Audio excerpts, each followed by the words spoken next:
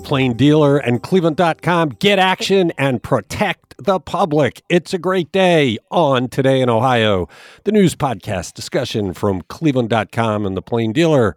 I'm Chris Quinn. I'm here with Lisa Garvin, Layla Tassi, and Laura Johnston. And Layla, you get the celebratory story. Reporter Lucas DePrile had a big story we discussed earlier this week about how the Attorney General was chasing down people with 20-year-old parking tickets in violation of an agreement he had with Cleveland Municipal Court Clerk. What's the good news follow-up? Well, so yes, Lucas's story not only pointed out that the AG's office was chasing down these 20-year-old parking tickets on behalf of the clerk, but that more than 98% of the tickets that the clerk had submitted to the AG for collections did not comply with the terms of their collection agreement. That is, that the agreement specified that the AG would only collect tickets where the principal fine exceeded $100. And nearly all of the 100,000 tickets in the database that Clerk Earl Turner's office sent were for these piddly little $20 fines from the early aughts. So people had been receiving these threatening collections letters all of a sudden for decades-old infractions that they can't even remember, let alone defend against.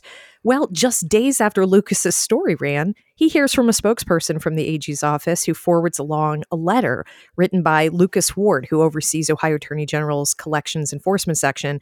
In very terse language, Ward notifies Earl Turner that the AG's office is terminating their collections agreement effective immediately. He says Turner's office failed to certify that the database of tickets that they were sending for collections met the criteria of the memorandum of understanding that they had. So because of that breach of their agreement, all bets are off. Ward also told Turner that if it becomes clear that refunds should be issued, that's on Turner. He wrote, "It is your mistake, so it must be your cure." And he ended the letter by saying that if Turner's office has any debts to collect that legitimately meet the AG's collection standards, then the AG would be willing to discuss that. But until then, he told Turner, take a hike with your $20 parking tickets. Yeah, and look, the city violated the agreement, or the clerk violated the agreement by sending a database that included things that were not within the definition. But the Attorney General's office knew what the definition was, so they could easily see that they were dunning people for less than $100. At least they did the right thing. Look, we talk about it over and over again, the value of Cleveland.com and the Plain Dealer to this community. We are a watchdog. We are always on the alert to see if things are going wrong where we can help people. And it's the power of this institution that stopped this. Hopefully, it's dead for good. Congratulations to Lucas DePrile. He put a spotlight on it. And good for Dave Yost's office for doing the right thing. Lucas must have felt pretty good yesterday, right? He did. I was saying before the podcast that as soon as he got that letter, we were in the newsroom and he came running over with his computer open and just showed it to me, just silent, speechless. And we were so pumped. We got the story up right away. It was a good day to be in the newsroom. How many thousands of people did he just help with a good story, put a focus on it? Nobody else did it. We did it. And that's what makes the difference. Right. You know, he knows also that already like $250,000 has been collected on this, on these tickets. So hopefully this will help out people who are yet to pay. Yeah. Well, it puts people in a bad spot. If they were convinced they'd paid their ticket, how do they prove it? This whole thing stunk. The clerk of the court should be ashamed of themselves for doing this. This is not the way to conduct business. And I'll remind you, Earl Turner is elected. You might remember this at election time. You're listening to Today in Ohio. More Dave Yost news. He had stopped using facial recognition software to solve crimes because of civil liberty concerns, but he's back to using it. Lisa, I gave you this question because I know how you pay attention to privacy issues. I think we're going to come down on opposite sides on this one. What's going on?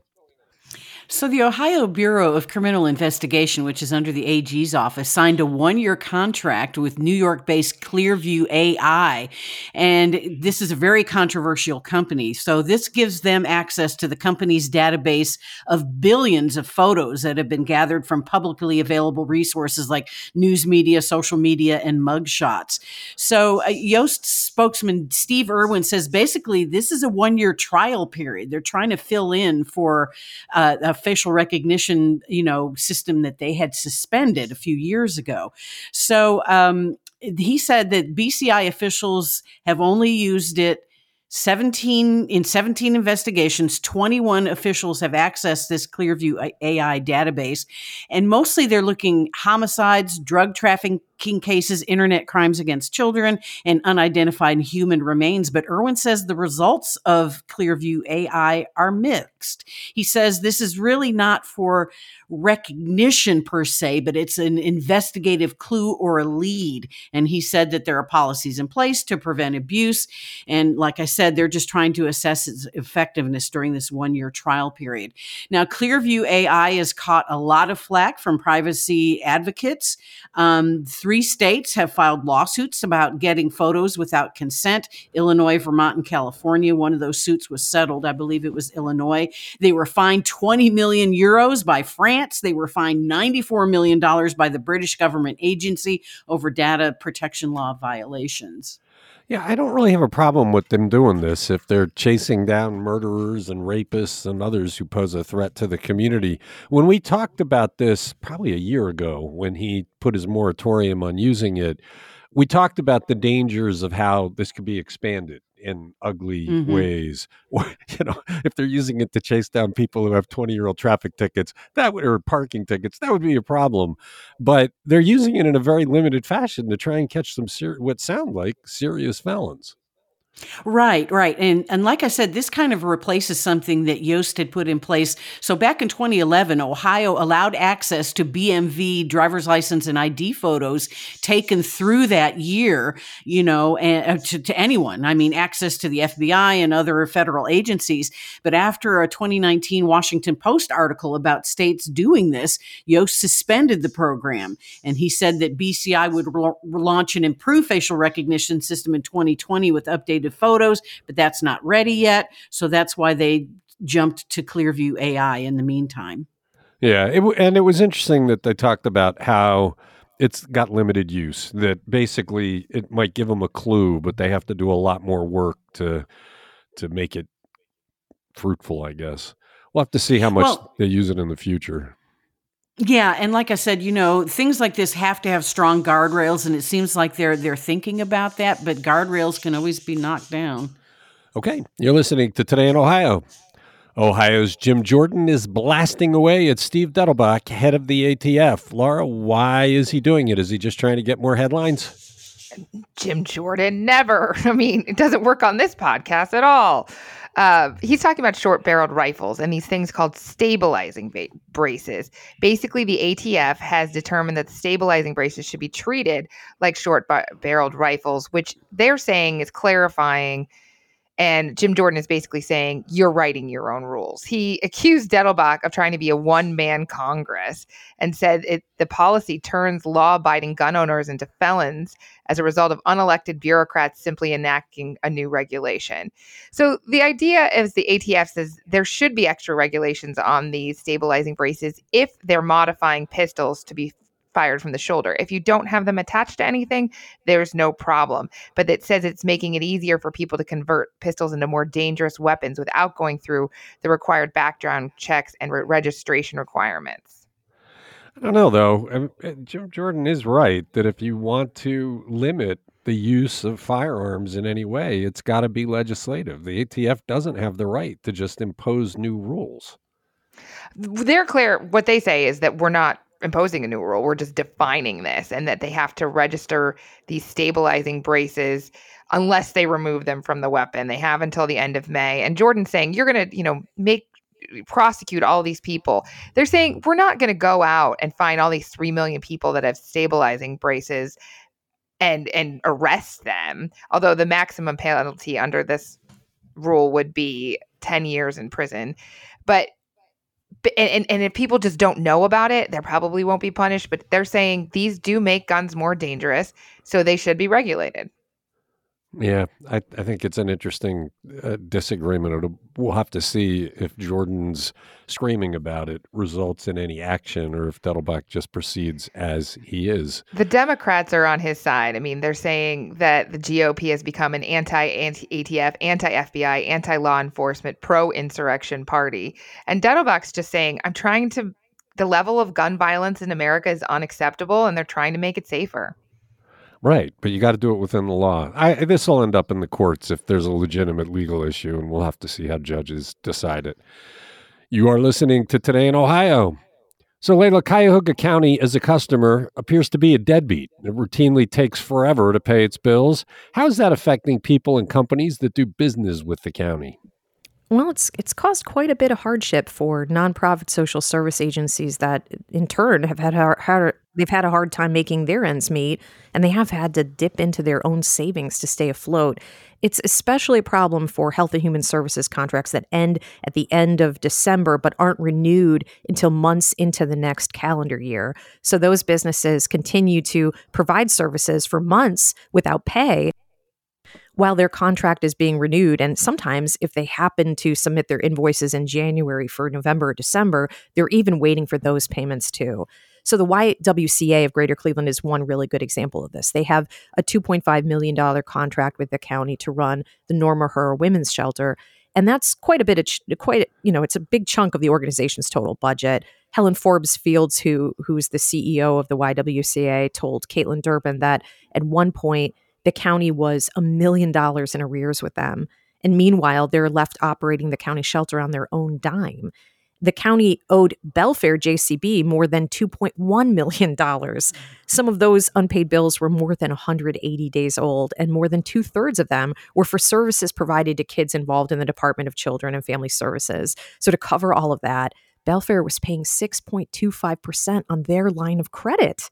So the county says they've been working on solutions, improving internal processes, and adjusting the contract period so they no longer coincide with the end of the calendar year. And so far, it seems to be working because the agencies reported to Caitlin that April was better in terms of receiving payment on time from the county. But we'll be monitoring this. Yeah, this is a problem that dates back to the Armin Budish administration. Chris Ronayne hasn't even been in 4 months yet, and it sounds like he's working to fix it. Here's the thing. I don't remember this ever being a problem when we had an elected treasurer whose job it was to pay the bills. How did we go from a system under the treasurer to a disaster? You got to pay your bills. This is the county.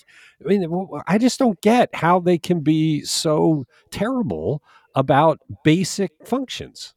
I don't know what has happened to the internal processes that have made it run off the rails like this since those days. Maybe they should call Jim Rackakis and hire him as a consultant to come back and put back what they had, because this just isn't working. Not a bad idea. It's shameful to not be paying your bills, especially when it's this kind of a hardship. It seems like the wreckage of the county that Chris Ronayne has inherited is just a lot to have to fix. Yeah, but you would expect that a government contract would be the most reliable kind, right?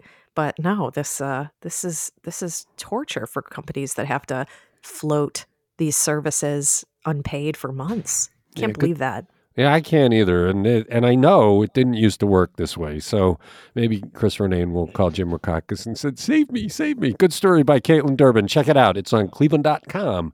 You're listening to Today in Ohio. Why are Cuyahoga County child welfare officials trying to block a Cuyahoga County judge from getting custody of her grandchildren? This is a fascinating story, Lisa. Yeah, Common Pleas Judge Cassandra Collier-Williams is fighting for custody of her 2 grandchildren, both under age 10. This is in an ongoing juvenile court trial. So the Department of Child and Family Services had planned to recommend that Collier-Williams take custody, but county prosecutors on the eve of the trial brought to light several instances that show her priority is her son and not the grandkids. So her son, Amnasun Azali, was convicted for the May 2021 murder of his wife, Mwaka, and he was sentenced to life in prison. There was a court order that barred him from speaking to his children or having any unsupervised contact until the trial was over. But prosecutors say Collier-Williams allowed the kids to talk to their father on the phone, and he gave them help for their homework. And then she signed them up for counseling without approval from Child and Family Services. And there was also kind of a passive aggressive email that she sent to the kids' aunt in Botswana. The children were born in Botswana and then came to Ohio a year later. And she basically called the kids mine and said that they are home. So prosecutors weren't happy with that, but attorneys for Collier Williams and her son say that she had the children's best intentions in mind and that grandkids really want to live with her. Yeah, this has been kind of an ugly situation ever since the judge's son went to prison. I mean, she was in the home at the time, and there was some delay, and when the police were called. So I wonder how that is all playing out in this high-profile case. Well, it sounds like there was a lot of back and forth. I urge people to read the Cleveland.com article because there's a lot I had to leave out, but there was a lot of contention and back and forth about all of this. So yeah, it'll be interesting to see, but prosecutors is saying, we don't want her to have custody. It's just really, really sad. These poor kids have lost their mother. Their mother was murdered by their father. I mean, their father's in prison for the rest of their lives. It must be so rough to be them. I just hope that the end result is what's best for these kids. Okay, you're listening to Today in Ohio. What did Cleveland school students ask the two finalists for the CEO position when they got their chance this week, Laura? They want to be safe at school. It comes down to this. They can talk about other things, education-wise, but what they really want to make sure is that when they go to school, they don't have to deal with violence. And that's what they asked Warren Morgan and Ricardo Rocky Torres. Those are the two finalists to replace Eric Gordon as CEO of Cleveland Metropolitan School District. And it just kept coming back to that. And you understand why. In 2020 and 2021, that was the most school shootings of the past decades, 93 shootings resulting in deaths and injuries at public and private elementary and high schools nationwide. Another 53 shootings were reported that didn't result in a death or injury, and that's from a 2021 report. So this is important to kids, and it makes me sad that we talk about drag shows and critical race theory, and all these kids want is to know if they go to school, they're not going to get shot. So here's one very prepared student question. Please share an example of a time you have had to respond to a significant safety or violence issue in a school in your previous role. What was the scenario? What was the outcome? How do you envision collaborating with community partners to ensure safe learning environments for all students, both at school and in the Cleveland community? I mean, hats off to this kid who really put together a very important question. Yeah, it was surprising how they kept bringing it back to safety. I wonder if it took the candidates aback that here's the chance for students to ask them anything. They could talk about curriculum, they could talk about playgrounds, whatever. And they just kept coming back to, how are you going to make me safe? Yeah, 6 times, according to Hannah Drown, who watched these on Zoom. And they did have some stuff like better school lunches, more social and emotional learning. But this is where their hearts were at. They wanted security officers to protect them not only from intruders, but from their classmates. They wanted increased school perimeter safety, phone policies for emergencies. And a poor little boy, he wanted a metal detector that works because the one in his school doesn't. And so they have to go through everybody's backpacks, and that takes a long time, plus is not 100% safe. It's amazing how many times we see security equipment installed, the cameras that the police use, the metal detectors, where it's there, but it's not working and they don't fix it. It's just surprising that you pay for the equipment, but you really don't maintain it. Good stuff. The kids are always interesting to see what's on their minds. I'd love to hear more from the candidates. I think these kids should go down to Columbus and talk to their legislators and say, this is what we're worried about. They won't listen. The legislators don't care about the constituents. They just care about amassing their power. Everything they do is about just deciding to then they can tell these poor kids that. Yeah, well, they do every day with the way they vote. You're listening to Today in Ohio. Cleveland Mayor Justin Bibb met with our editorial board this week to discuss a few things, including his 10-year plan to spend millions assembling and cleaning up vacant parcels of land for employers looking to move here. Layla, this can sound like mumbo jumbo, but this probably is the most important thing that he's put on the table. It's pretty pretty vibrant and bold. What are the details that have emerged since we first discussed it? I agree. He went deeper in these plans. We have reported some of it, but Courtney captured all of it in the story this week. What fascinated me the most from this presentation from the mayor was this revelation of just how many businesses had approached the city in the past year about building or expanding in Cleveland, and the city had to forego those opportunities because they just didn't have enough contiguous land, or that the land that was available wasn't ready, often because it's, unremediated brownfields. Since last June alone, Cleveland had to pass on 7 Jobs Ohio inquiries for job sites requiring 15 to 30 acres. Most of those would have brought manufacturing jobs to the city. So one prong of Mayor Bibb's plan to spend this last tranche of American Rescue Plan Act dollars is this $50 million plan to clean up and assemble land to help attract employers back to the city. Businesses want land that is at least 10 acres and ready to develop. Many prefer sites that are 25 to 30 acres. And so they're really going to focus on that sweet spot. Public entities, including the city, own about 30% of the land in Cleveland. So this should be kind of easier to do than if they were just kind of, starting from scratch. But they're largely brownfields that require a lot of environmental cleanup, and they're scattered throughout the city. Justin Bibb plans on raising funds from a variety of sources to double the city's investment in this effort. And his vision is that the city can prepare more than 1,000 acres for development and attract business that could potentially create as many as 65,000 jobs. Yeah, it's a dramatic move that he's making. A lot of this is on the east side, and specifically the southeast side, right? Yeah, there is another prong of his plan is $15 million investment in the southeast side. Specifically, the city would target Lee Harvard, Mount Pleasant, and Union Miles. They chose those neighborhoods, even though there are others that have greater needs because, A, the city said, well, you got to start somewhere. And B, the chosen neighborhoods include a lot of city-owned, vacant, or otherwise available land. And also those neighborhoods already have some things going for them. And so the city can really build upon that. So that's kind of a separate prong. But the 1,000 acres they want to work on is spread out throughout the city. It sounded like there was a little bit of sleight of hand going on with the ARPA money that they want to put into this, because I think it was Lisa that asked the question, hey, don't you have a deadline of spending the ARPA money by the end of next year? And they said, well, we already spent it because we used it as budget replacement money, and that freed up budget money to do this. That sounds a little shaky to me. I don't know if I were the federal auditors that I'd be too keen on that. Well, I'm sure they're not the only city that's done that. It's a common tactic, I think, and they're right. I mean, these are huge plans that will take longer than the time they have left on the clock to spend their ARPA funds.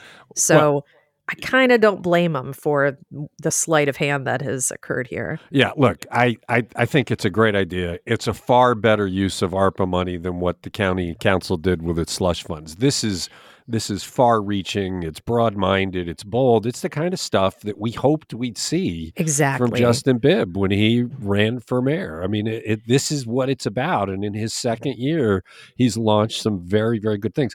By the way, I do want to point out, one of the coolest things that's happened since he became mayor was over the weekend for Earth Day, when he and Chris Ronayne, the county executive, got on bikes and led people on an 8-mile bike ride. Can you imagine Frank Jackson and Armin Budish having done that? Maybe with electric bikes, maybe. It was a great message they sent by doing that. I think I was a little concerned about, I think the devil might be in the details. I think it's a wonderful and bold and very ambitious plan and something that Cleveland needs. But when we asked him about, you're going to have to cobble together some of these tracts to make contiguous parcels. And I believe Layla asked the question, well, does that include eminent domain? And I feel like we didn't get a real good answer on that. Yeah, they said no, right?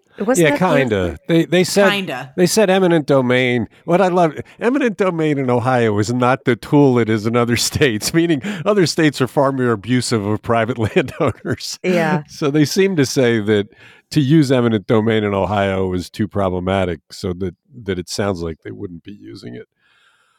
Anyway, good stuff. Check out Courtney's story. It's on cleveland.com. It's Today in Ohio. Where do grad schools in Ohio and Northeast Ohio come out in the latest rankings, Lisa? They have done quite well. And of course, the big one, Ohio State University, they had several in the top 50. So this is the best graduate schools in various fields for 2023 and 2024. OSU is in the top 50 for 15 of their programs. The highest ranking one was veterinary medicine at number 3, nursing and healthcare management at number 8. And they also ranked in public health, computer science, engineering, math, and chemistry down to their lowest ranking, which is 44 for a full-time MBA program. Case Western Reserve had 3 in the top 50, nursing at number 14, physician assistants at 27, and the part-time MBA at number 50, and also University of Dayton and Ursuline College, a tiny school in my neighborhood. They ranked number 34 in nursing. Cincinnati did well also. The University of Cincinnati was number 41 in nursing. And Cleveland State University, for specialized graduate degrees within graduate school, came in number 3 for urban policy and number 12 for local government management. I do wonder about how long these ratings will continue. You've seen some of the larger schools decide that we don't really buy the way they do these rankings. We're not going to participate anymore. There's a lot of competition by colleges because it's a shrinking student population, at least for now. So it'll be interesting to see who pulls out, who stays in. Harvard and Yale don't need rankings to draw students. Right. And actually, yeah, go ahead. But the schools you're mentioning probably do need this to market themselves. I mean, Ursuline College you'd think it was a high school if you didn't know it was a college. It's right there like off a Green Road. But U.S. News did change their ranking system slightly, though. They lowered the weights that they give to reputation factors to 25% in some rankings. So that allows outcomes from these programs to outweigh the reputation of the school. Yeah, I think you'll be seeing them pivot a good bit so that they don't have this wash away. I'm sure it's a lucrative annual rating that they do. You're listening to Today in Ohio. All right, Laura, which state employees make more than Governor Mike DeWine? A whole lot of them, about 319 of them, including his son, the Supreme Court Justice, who didn't recuse himself. DeWine was paid about $168,000. That's about $81 an hour. Justice Pat DeWine received $189,000. And actually, 9 out of the top 10 paid state employees were psychiatrists with the Department of Mental Health and Addiction Services. The highest paid was Florence Kimbo, $478,000 at a rate of $135.49 an hour. A nurse practitioner in Athens really added up there. And also in the top 10, a corrections officer named Justin Kaplinger. I assume he worked a whole lot of overtime to get up to $186,775.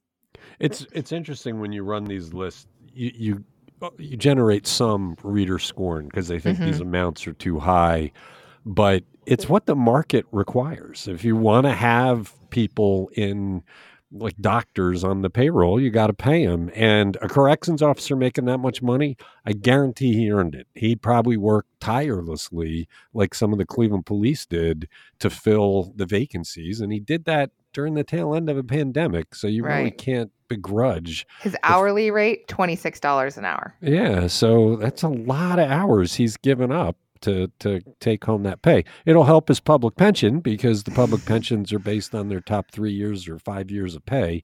So it's a sacrifice that pays off for a long, long time. So the story is on cleveland.com if you want to see some of the others that make more than the governor. You could also argue that all of them work harder than the governor because we don't have any clue what he's been doing lately except kowtowing to the legislature. Haven't you been getting all the emails of all the places he's visiting? Yeah. You're listening to Today in Ohio. That's it for Thursday. Thanks, Lisa. Thanks, Layla. Thanks, Laura. Come on back tomorrow to wrap up a week of news. Thank you for listening.